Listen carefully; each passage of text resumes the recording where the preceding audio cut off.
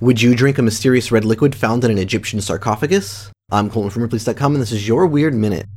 Adventurous individuals are clamoring to drink contaminated red liquid contained inside an ancient Egyptian sarcophagus, with the hopes of gaining mystical powers. The Mummy Juice petition is posted on Change.org by a man named Innes McKendrick from Guildford, Surrey, England. So far, 34,298 people have signed the petition in hopes of making it happen, and the number keeps growing. Archaeologists in Alexandria, Egypt opened the 2,000-year-old unmarked tomb in July 2018.